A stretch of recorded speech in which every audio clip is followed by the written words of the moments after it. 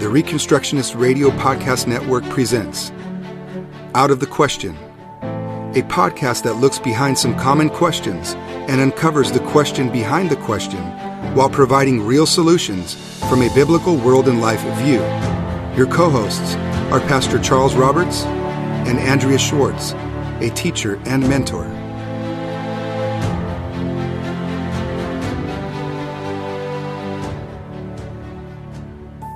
Hello and welcome to another Out of the Question podcast. I'm Pastor Charles Roberts, and I'm joined today by Andrea Schwartz, my co-host. Hello, Andrea. Hi, Charles.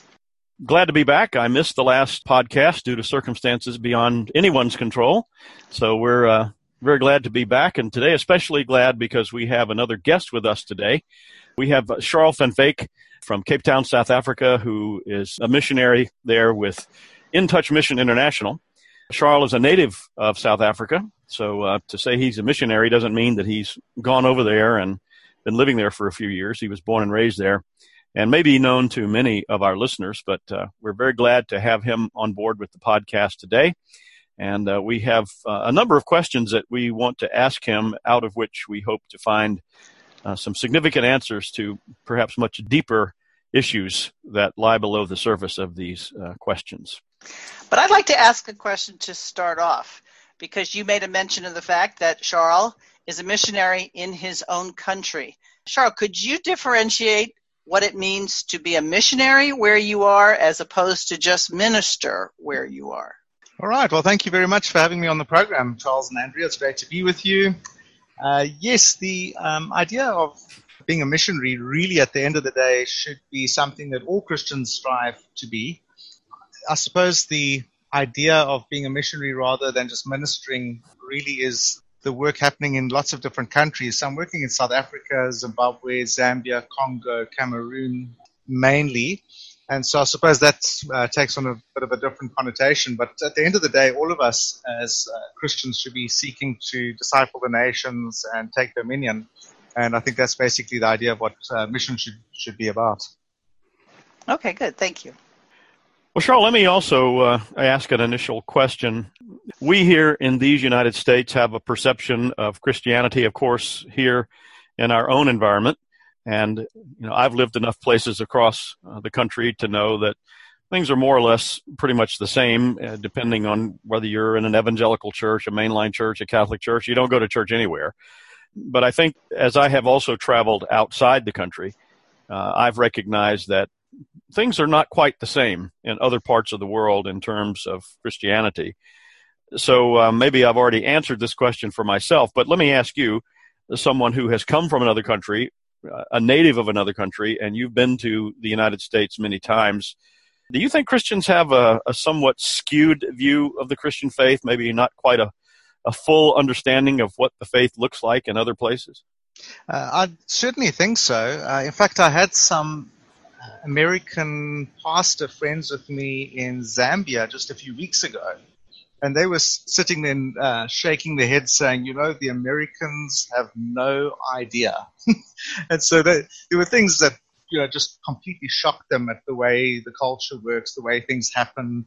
Just to give you one little story, just as a representation of a bigger challenge, that was every time we took a taxi, the taxi driver, as you got into the car, would drive straight to the petrol station, or the gas station, as you call it, and he'd put in 3 liters of petrol to drive us to our destination.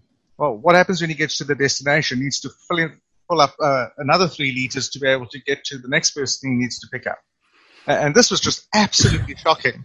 But it just shows a much bigger challenge, and that is people don't think for the future, they don't prepare for the future, they don't take personal responsibility, and all the other issues that go with, running your tank dry and all the dirt getting into the carburetors. And it just goes on and on and on. To cut a long story short, we'd speak to the taxi drivers about this, and then one taxi driver filled his tank. Well, you can imagine who we used for the rest of the 2 weeks we were in Zambia. But that just gives a bit of an idea of the thinking and the circumstances just in that one environment. Well, let me ask you this. I think many Americans perhaps don't have a clear understanding of the nature of the Christian faith in the larger continent of Africa, but especially where you live. We have this idea that you have, at least in those parts of Africa, not North Africa, where you have, of course, historically you had a Christian presence, but for the past, 700-800 years or 1,000 years or more, it's been Islamic. But in Central and Southern Africa, we have this idea that, American missionaries or European missionaries have come and spread the gospel in these different places. Could you just say a few quick words about especially the history of the Christian church in South Africa? Yes, South Africa is pretty unique compared to the rest of Africa. But just going back to the idea of the taxi, this sort of cultural idea of not looking towards the future, not preparing, is something that's also prevalent in the church. And that's a big challenge. If you're not living for the future, you're not taking dominion, you're not thinking in a victorious way, and all you do is gazing up into heaven, waiting for the Lord Jesus to come and save you out of this chaos, that has a really devastating effect on the church as in the body of Christ. Just another one example was a friend of mine was speaking to some people in Zambia, and one of the men had lately come to faith in Christ. And he said, when I became a Christian, I heard that Jesus is coming soon. And so the first thing I did was took my children out of school, because why would I want to waste our family's funds on education? And he said it was only because of the protesting of the children that he reluctantly let them go back to school again. Wow. And he said, now at least my children have got jobs. Could you imagine if the children didn't complain? And so he was fascinated to hear that actually, possibilities that Christ isn't coming soon. We need to look to the future. We need to take dominion. We should be training up each other in the faith. And we should be discipling the nations. This was totally foreign to what he had first heard, which is the normal mantra in the church. And we have those same challenges in South Africa. The idea of Christians being involved in the socio-political arena is sometimes a negative idea to the normal Christians in the evangelical churches, and they will despise people for that because, why would you want to do that? The Lord's coming soon, and so we don't need to get involved in politics, and politics is dirty, it's terrible, and at the end of the day, the Christians aren't going to vote for you anyway, because in Africa we vote for those who make the most amount of promises to give us the biggest portion of the loot. So it really makes things very different to the historical Western Christianity. Well, this begs the question, why are you there? In other words, you probably could have gone lots of other places, done lots of other things. What keeps you doing what you do? I think one of the big things that happened in my life was the St. James Massacre, when terrorists attacked our church in 1993. And by God's grace, I was armed and I returned fire at them. And I ended up, to cut a long story short, visiting the chap that I shot inside the church, one of the terrorists. I visited him in jail after he had been caught by the police, and I had to testify against him in court. And when I was talking to him in the prison, he said to me, Charles, I'm going to heaven one day. And I said to him, Kaya, how on earth can you say that you're going to heaven? You're going to hell, my friend. You murdered innocent people in the church. 11 people were murdered and over 50 were injured. And he said to me, no, I'm going to heaven because I am fighting for a just political system. And what he was talking about was that he was fighting against the apartheid government at the time. And I said to him, but we saved by God's grace through faith, Kaya. You did bad works. We're not even saved by good works. And I realized he had obviously been the idea of this black theology and these sorts of things that so infiltrated the church that these young men were completely convinced that they could earn their way into heaven by murdering innocent people. And the true gospel of the kingdom has not been preached in Africa. Otherwise, Africa wouldn't look the way it does. How can we have a growing church in Africa? There's 400 million people in Africa claiming to be Christians, and yet we don't see people living out their faith. The same person that is on singing in church for 3 hours on Sunday, and literally they'll sing for 3 hours and have a 20-minute sermon, He's the same person who's sitting in Parliament on Monday voting for abortion, because there's no connection between his political life, his so-called religious life, and his business life, and any other part of his being. Well, don't you think people then would just say that there's something morally derelict about them? That's not how it is in the West. But quite frankly, don't you think the West is working off a Christian capital that has by and large been depleted, and we could expect to see similar things here that you're telling us about there? I think that's a very valid point, Andrea. Lots of people tell me that when I come to the West. The whole idea of Scripture, right from the beginning, working through to the end, is the idea of obedience. Obedience is greater than sacrifice. Well, in Africa, we have lots of sacrifice. People are willing to pray through the night. They're willing to, give a little their 1% to the church to really help the pastor survive. I'm being silly now, but the point is they'll sacrifice what they can for the faith and do what they can, but there's no faithfulness to Scripture. I remember I was in one church, and they'd been singing for 2 hours, worshiping or praising the Lord. And I said to my interpreter, "How much time do I have?" And he said to me, "You got 20 minutes. And I said to him, "Goodness gracious me, you've been singing for 2 hours. We're not going to spend 20 minutes in the Word." And that actually is 10 minutes because of the interpretation. I said, we're going to go longer than that. And so there's this idea of, we can put God's Word aside because nobody reads in Africa. I said to a group of boys that I was sitting with, discipling, we call ourselves soldiers for Christ, young men that were determined to get on and stand fast for the gospel of the kingdom. And I said to them, "What's wrong with you people? Why don't you read books?" And one of the young men said to me, "We are completely dependent on government from the time that we are born till the time we die. What difference does it make if we read books?" Wow. Amazing. Well, Charles, let me ask you this, taking the discussion a little bit different direction. In your experience, and I realize Africa is a large continent, but in terms of the places that you've been, the places that you've ministered, is Christianity growing in Africa, in Southern Africa or Central Africa? Is the church expanding and growing? Statistically, we're told that it is. Apparently, there were almost 9 million Christians in the year 1900, and now we're looking at 400 million, and we're expecting to be at about 600 million by 2025, just as far as statistics go. But at the end of the day, we're not talking, from my perspective, about the true church with a capital C, the body of Christ, because we see syncretism everywhere. I mean, it is so prevalent in the churches where Jesus Christ, Christianity, is just an add-on to the ancestral worship that goes on.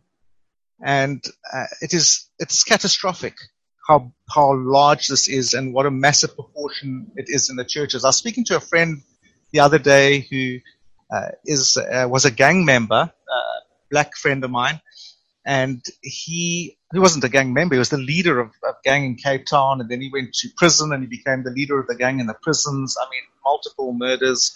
And I was chatting to him, and I said, one friend of mine said that in Africa, those of us who call ourselves Christians, 90% of us will go back to ancestral worship and will go to the Sangoma or the witch doctor if trouble comes upon our path. And he looked at me, he stopped eating, and he said to me, "No, that's wrong. That's very wrong." And I said to him, "What are you talking about?" He said, "It's much higher than that. It's much higher than 90% that will return to the ancestral worship out of the so-called Christian community."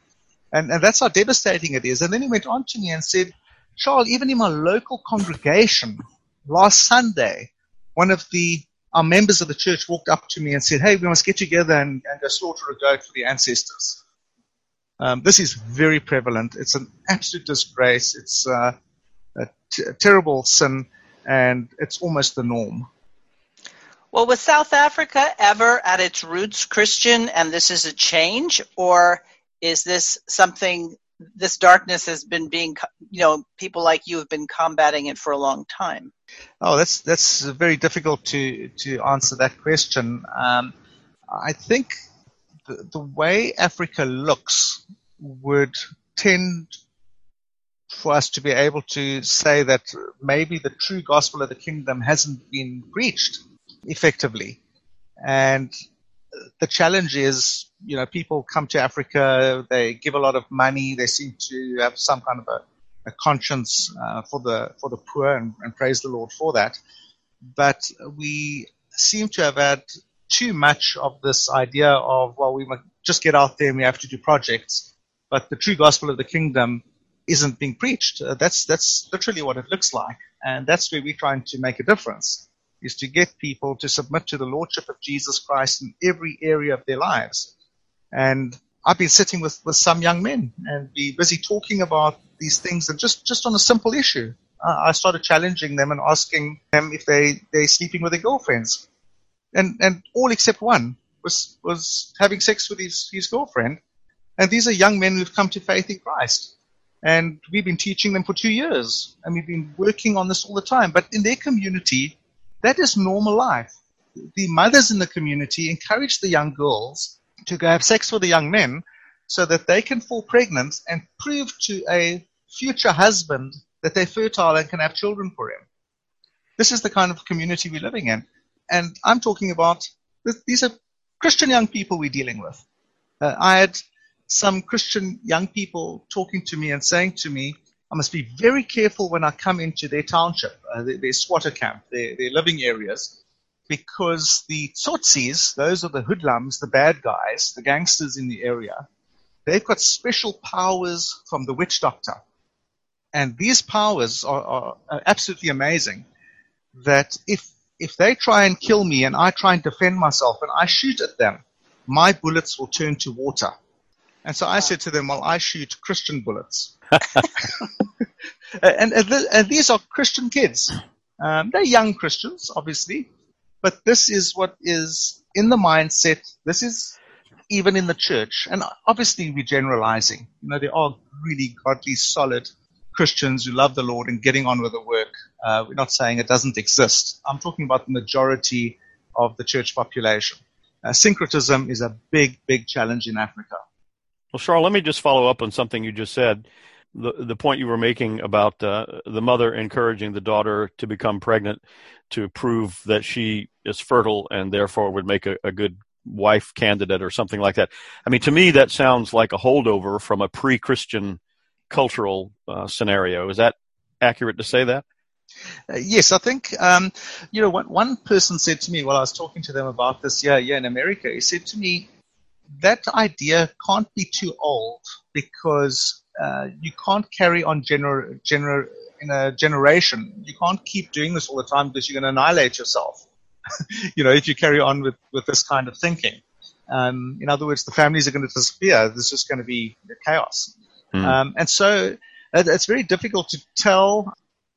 Some people say that historically, when the first Christians were coming in the 1700s to Africa, that the Africans at the time wouldn't listen to the missionaries because they thought the missionaries' morality was way lower than theirs, and they didn't want to embarrass themselves by lowering themselves to the missionaries' ethics and morality.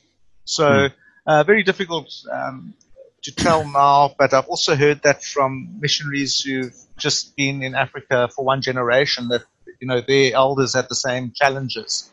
So I don't know what those moral issues were that the tribes were thinking about, but sometimes it's just little things. Like for instance, we have these Western young people coming over from America or other Western nations, and they come to supposedly give up their lives for the gospel by going to an orphanage and playing with the kids for 2 weeks and costing what you could keep a missionary in the field with a local missionary for a year with the amount of money they're spending. And these girls will come with these little short pants on and play with the kids and have fun in the community. But the embarrassment they bring upon the community is that in Zambia, among certain tribal groups, if a lady shows her thighs, that is considered pornographic. If she was topless, that wouldn't mean anything.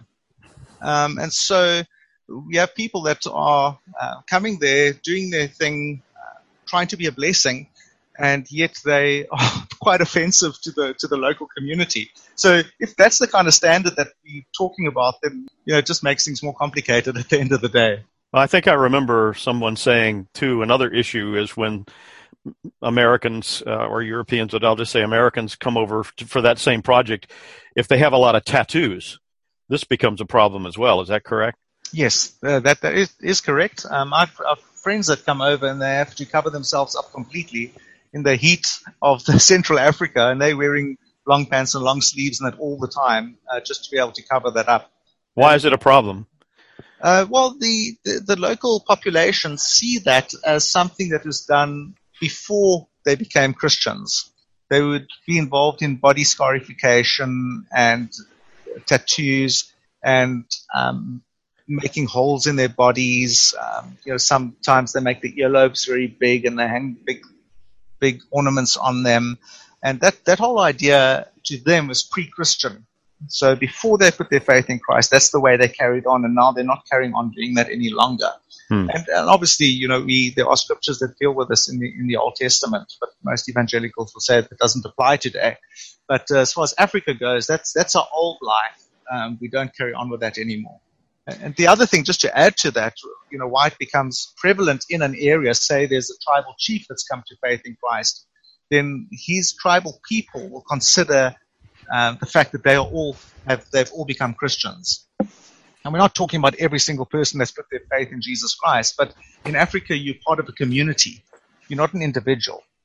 And so if the chief has put his faith in Jesus Christ, then you considered a Christian with them. If a father comes to faith in Christ, his family is considered a Christian family immediately. And that's the thinking of the population as far as the tribal ideas go. And then things are changing, obviously, with westernization and people moving to cities.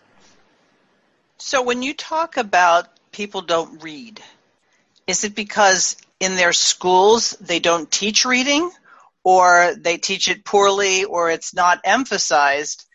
But it would seem to me that if you wanted people to embrace the faith, that would be one of the first things you would have to do as a missionary, to teach them to read.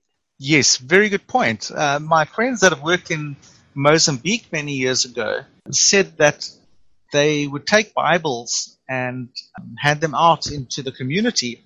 And the community, the Christian community, the churches were saying to these missionaries, they said, it's really interesting historically.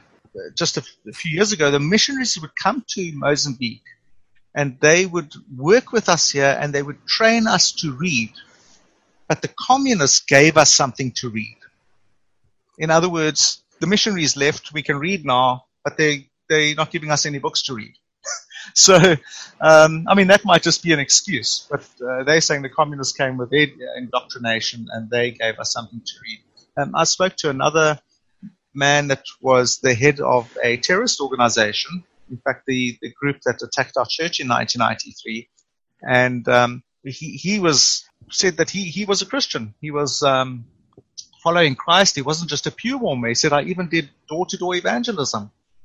And then he said, I found out that Christianity doesn't speak to my poor friends in our community. He says, we were very poor. There was no industry. We're economically not supported by the state, and things are falling apart in our community. And he says, everybody was telling me, when I was asking questions about this, they were saying to me that, the Bible doesn't talk about these things. So he said, I started doing research. I started reading Karl Marx and Friedrich Engels, and he said, I started finding answers to my questions about the economy and about changing society. He said, so I left Christianity. He said, Christianity had absolutely nothing to say to help us in our circumstances that we were living in. Mm-hmm. That's the kind of challenge we're sitting with. The people don't have a culture of reading. They are teaching reading in the schools. In fact, it was the missionaries that started setting up all the Christian schools that were largely taken over by the apartheid government in South Africa. And we've got the same challenge right now in Stonehill in South Africa, where we're doing a lot of mission work. We've set up an early childhood development center, and the city government wanted to buy it from us. They wanted to take it over. And we told them to go get lost. And it's all this kind of thing all the time. The government and the officials want to control the education of the people. So we've got two challenges. The one is that we don't have decent Christian books to read, and the other one is people don't want to read anyway, because if the government looks after you, why do you need to read? So it's a bit of a catch-22, I think, at the end of the day. How prevalent is the internet and people being able to access things online?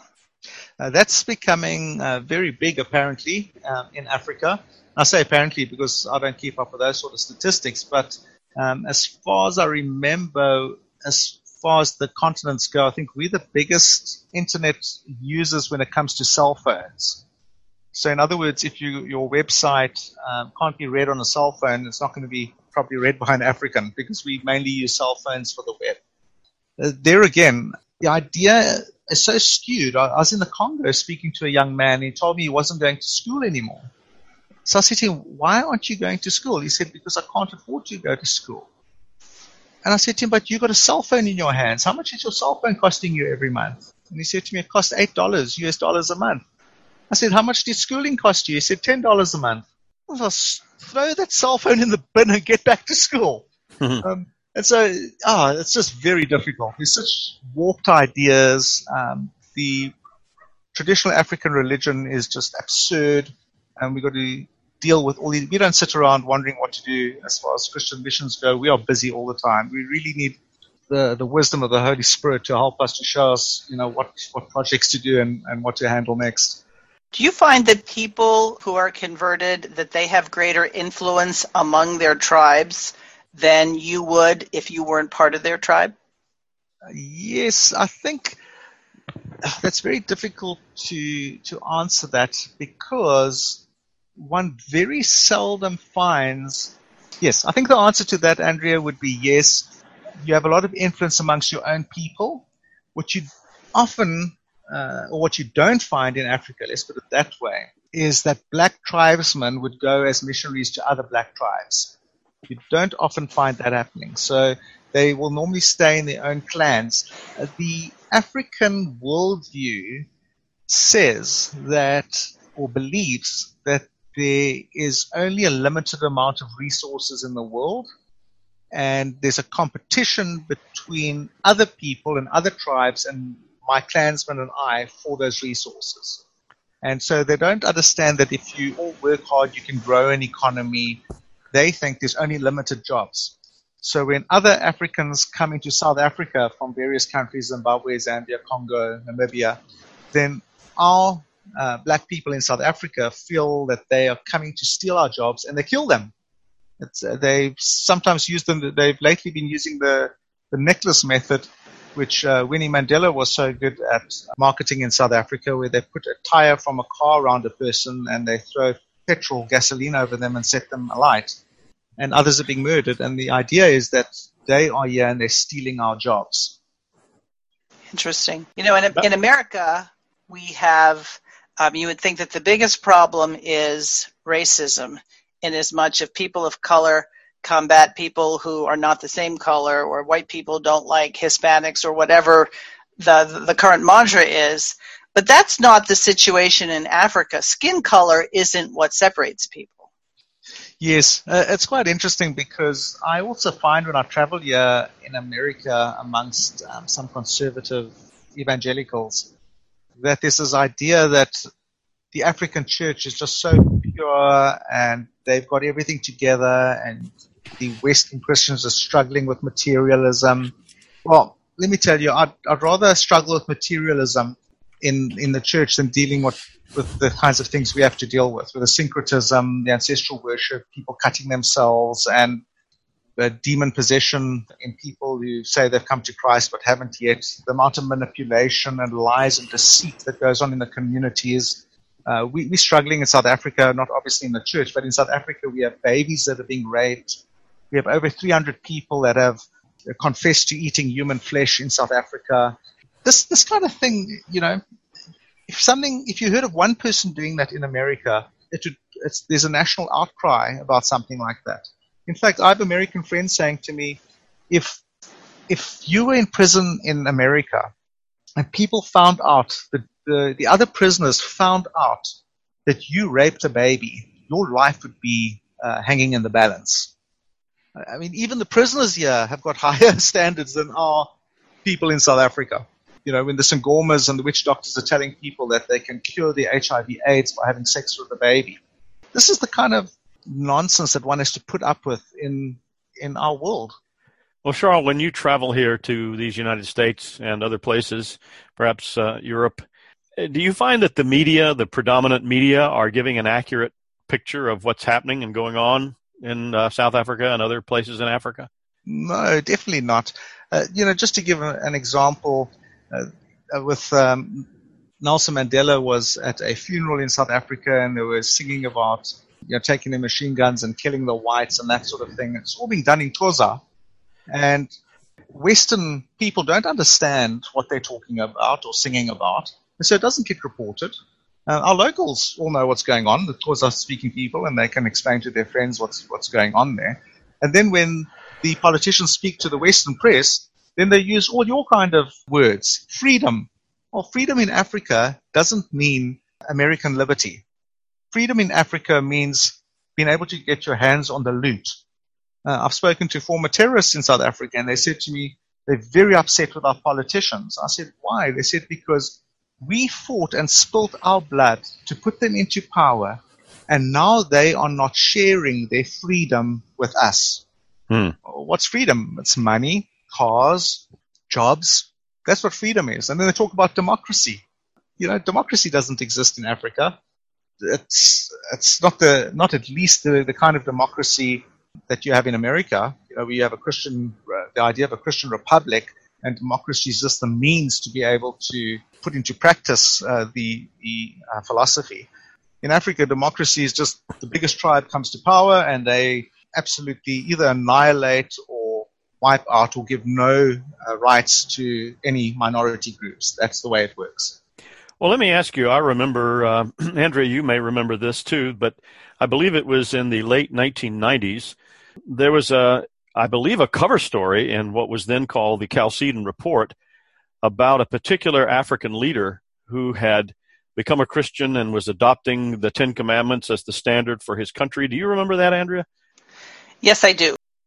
It was Zambia? Zambia. Yeah, his name was Frederick Chiluba. Okay. Where is that today, Charles? Is he still a Christian? Is he still around? Yeah, he's passed away. I'm actually friends with the person that pastored him while he was still alive. And he was a really interesting character. He was a trade unionist and came to faith in Christ while he was imprisoned by the previous president. And when he won the elections, he proclaimed Zambia to be a Christian nation. And he started allowing farmers from Zimbabwe and other countries to come and farm in Zambia, and gave them 5 years of no taxes on their implementation, their farming implements that they brought into the country. And 200 farmers that moved over from Zimbabwe to Zambia turned the whole economy around in 2 years, from being a net importer of food to being a net exporters of food. So just incredible changes in the nation. They banned pornography. Abortion is also banned. And many of those great Christian ideas is still prevalent in the society. I was reading some research in Zambia, and the figure was something incredible. Like 70% of the population believe that God's law must be used as a basis for their civil law, which is really interesting. But right now, from what I can gather, is they've voted in a president now that is he has to speak the Christian mantra just because the population's so Christianized. But I don't. He's certainly not standing by the true principles of before, and things are on a downward scale. I mean, from the time of Chiluba, they were doing double digits every single year for about 15 years in economic growth, which is just phenomenal for Africa. So it was very exciting to see that, but it's not going as well as it was. Well, are you hopeful? I mean, you must be. You keep your family there. Are you hopeful? Yes, very excited about the future in Africa. There's lots of work to be done, but we are seeing the fruit of good, solid Christian teaching, biblical teaching. Just to give you some stories, some of the young men that we're working with in the squatter camp. The one young man is the deputy leader of the community, of like a community forum. and he negotiated on the part of the community to get electricity from the electricity providers in South Africa, almost single-handedly. We're talking about a 25-year-old young man. His mother walked out on him when he was 12 years old, and he became the head of a household and had to look after his younger brother. He was found by a missionary friend of ours. We've been looking after him for all these years. And just lately, his family called him to come and sit and talk to them. And they were telling him that he has to give a sacrifice to the ancestors. And he refused. He said, I'm a follower of Jesus Christ. I will not sacrifice anything to the ancestors ever again in my whole life. And his mother said to the rest of the family, none of you were here to help financially when I couldn't keep these young men, my sons, put food on the table for them and I to lead them in search of a job. Who looked after them? The Christians provided food for them. They put clothing on them. They helped educate them. They are serving the Christian God. Now, whose God do you think they're going to serve if the Christians have been looking after them like this? And so that's very exciting. I got one young man who came to faith in Christ. He was part of the Economic Freedom Fighters, which is a political party in South Africa. And one of their statements, public statements, is that we're not going to start murdering the white people yet. That's his historic background in politics. He's come to faith in Christ, and he's standing for election next year for a Christian party called the African Christian Democratic Party. So our young men, we're training them up.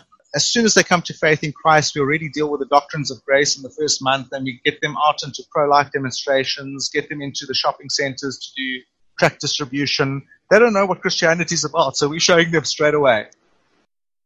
You mentioned that cell phones are prevalent in Africa, and if there are websites that can be accessed on cell phones, well, when we revamped the Chalcedon website a number of years ago, did optimize it for smartphones and cell phones, and virtually everything that Chalcedon produces, books, videos, and audios, are available. So I would encourage you to have those who have a hunger and thirst to access our website, because one of the reasons we decided to make it available at no charge, of course, we hope our supporters continue to support Chalcedon, but we knew that there were people in parts of the world that would never be able to have books delivered to them. And so I encourage you to encourage them, because we want them to have access to our material. I will definitely do that. I visit the Chalcedon website to get information for my teaching these young people in Africa, and we are thrilled at the amount of books that Chalcedon has helped us with at no cost to us to hand out to politicians in Zambia on our last visit there just a month and a half ago, 2 months ago.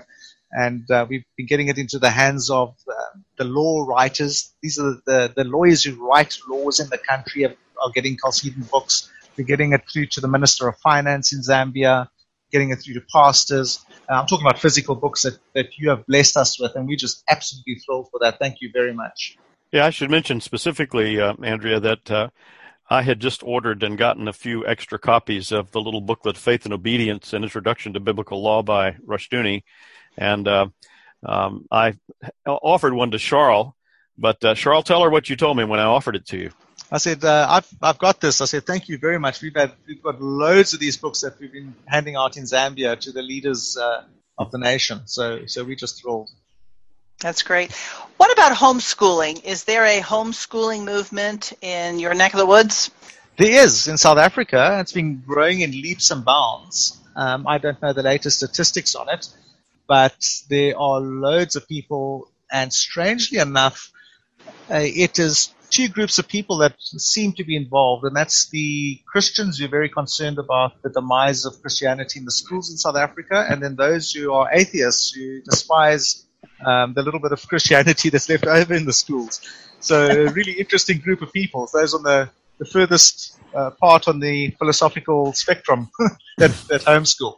So it's a big movement. In fact, somebody said to me they went to a homeschooling seminar in Cape Town just 2 weekends ago, and they said if there was so much information there were so many different curricula that's available that if you were starting off in homeschooling, you would have been really confused. So which is a good thing. The free market is really making a difference there, and praise the Lord for that.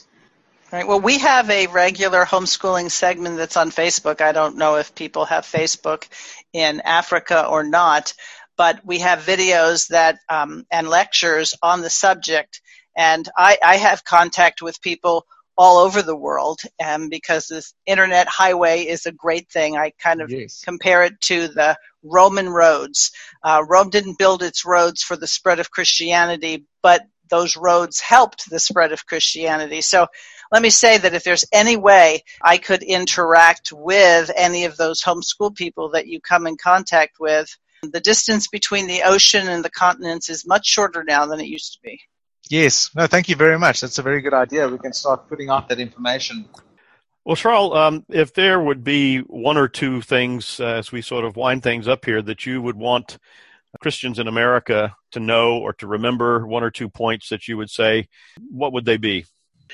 We have lots of challenges in Africa, and we are fighting in many different areas for the sake of the kingdom. But one of the things that I think shocks African people is your abortions in the West. Even the total pagan reprobate African won't murder his children. And even when people have been saying, we have to have abortion in South Africa for the poor black people, some woman stood up and said, we Africans, we black people do not murder our children. Don't use us as an excuse for what you want to do. And in certain countries, abortion is banned completely still in Africa.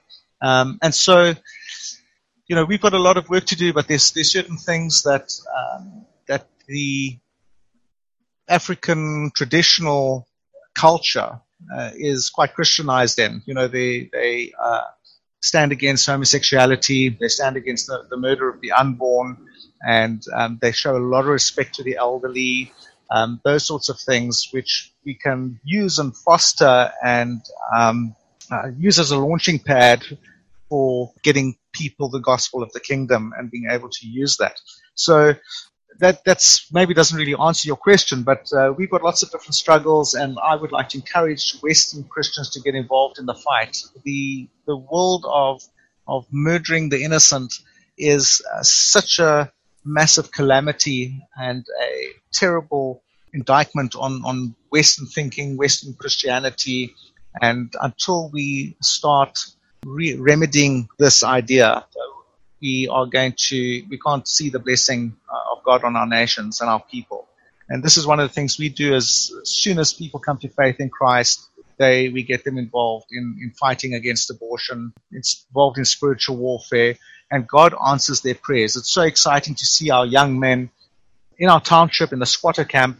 There was friends of ours involved in the anti-abortion, pro-life movement here in America, and police just arrested somebody, a young Christian man, and we picked this up on Facebook.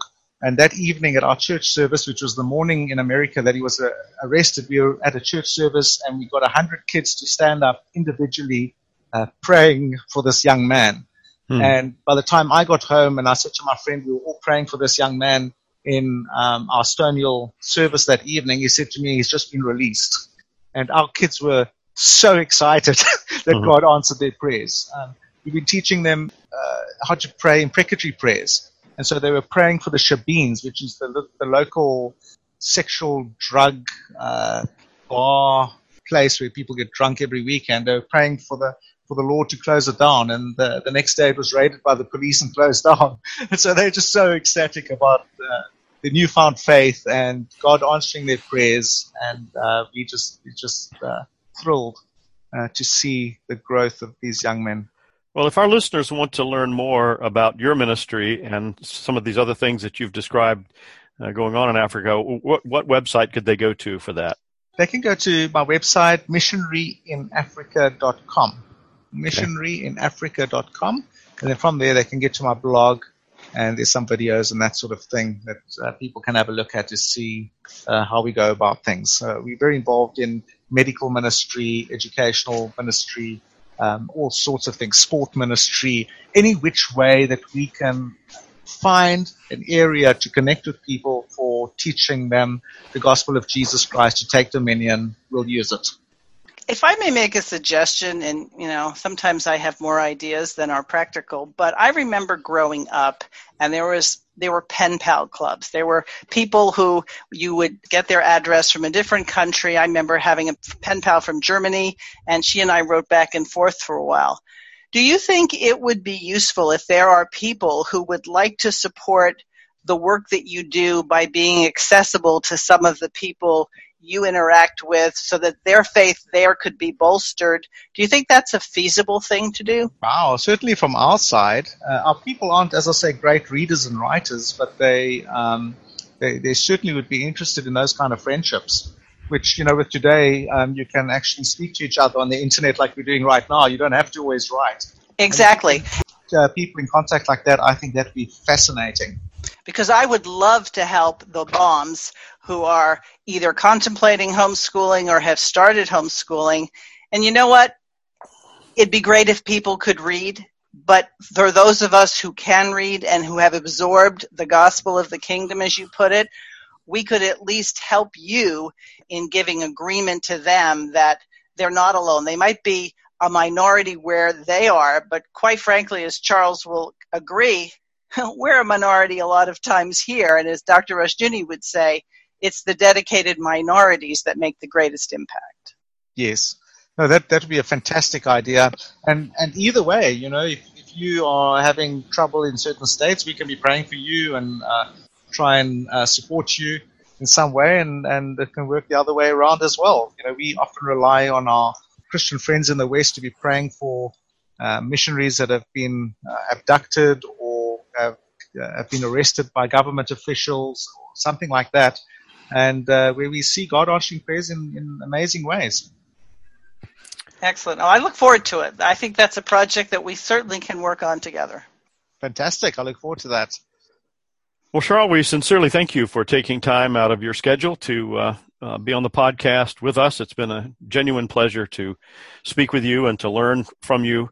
And we would ask our listeners to keep Charles' work and ministry in their prayers.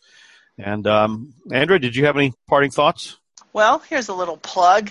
A number of years ago, I did have Charles come out to my neck of the woods, and he appeared on radio, and he appeared at a local church. And I also had interviewed him about his background, and we didn't spend a whole lot of time on that, but I will put a link to my interview with him so that people can get a better understanding of who this man is that we've been talking with. Well, thank you very much, Andrea. Really appreciate that. And thank you very much, Charles. It's been fantastic chatting to you. I hope it's really helpful to the listeners. Well, it certainly has been, and we thank you again, and thank our listeners for tuning in. Until our next podcast, thanks very much. Goodbye, Andrea. Bye-bye. Thanks for listening to Out of the Question. For more information on this and other topics, visit kingdomdrivenfamily.com.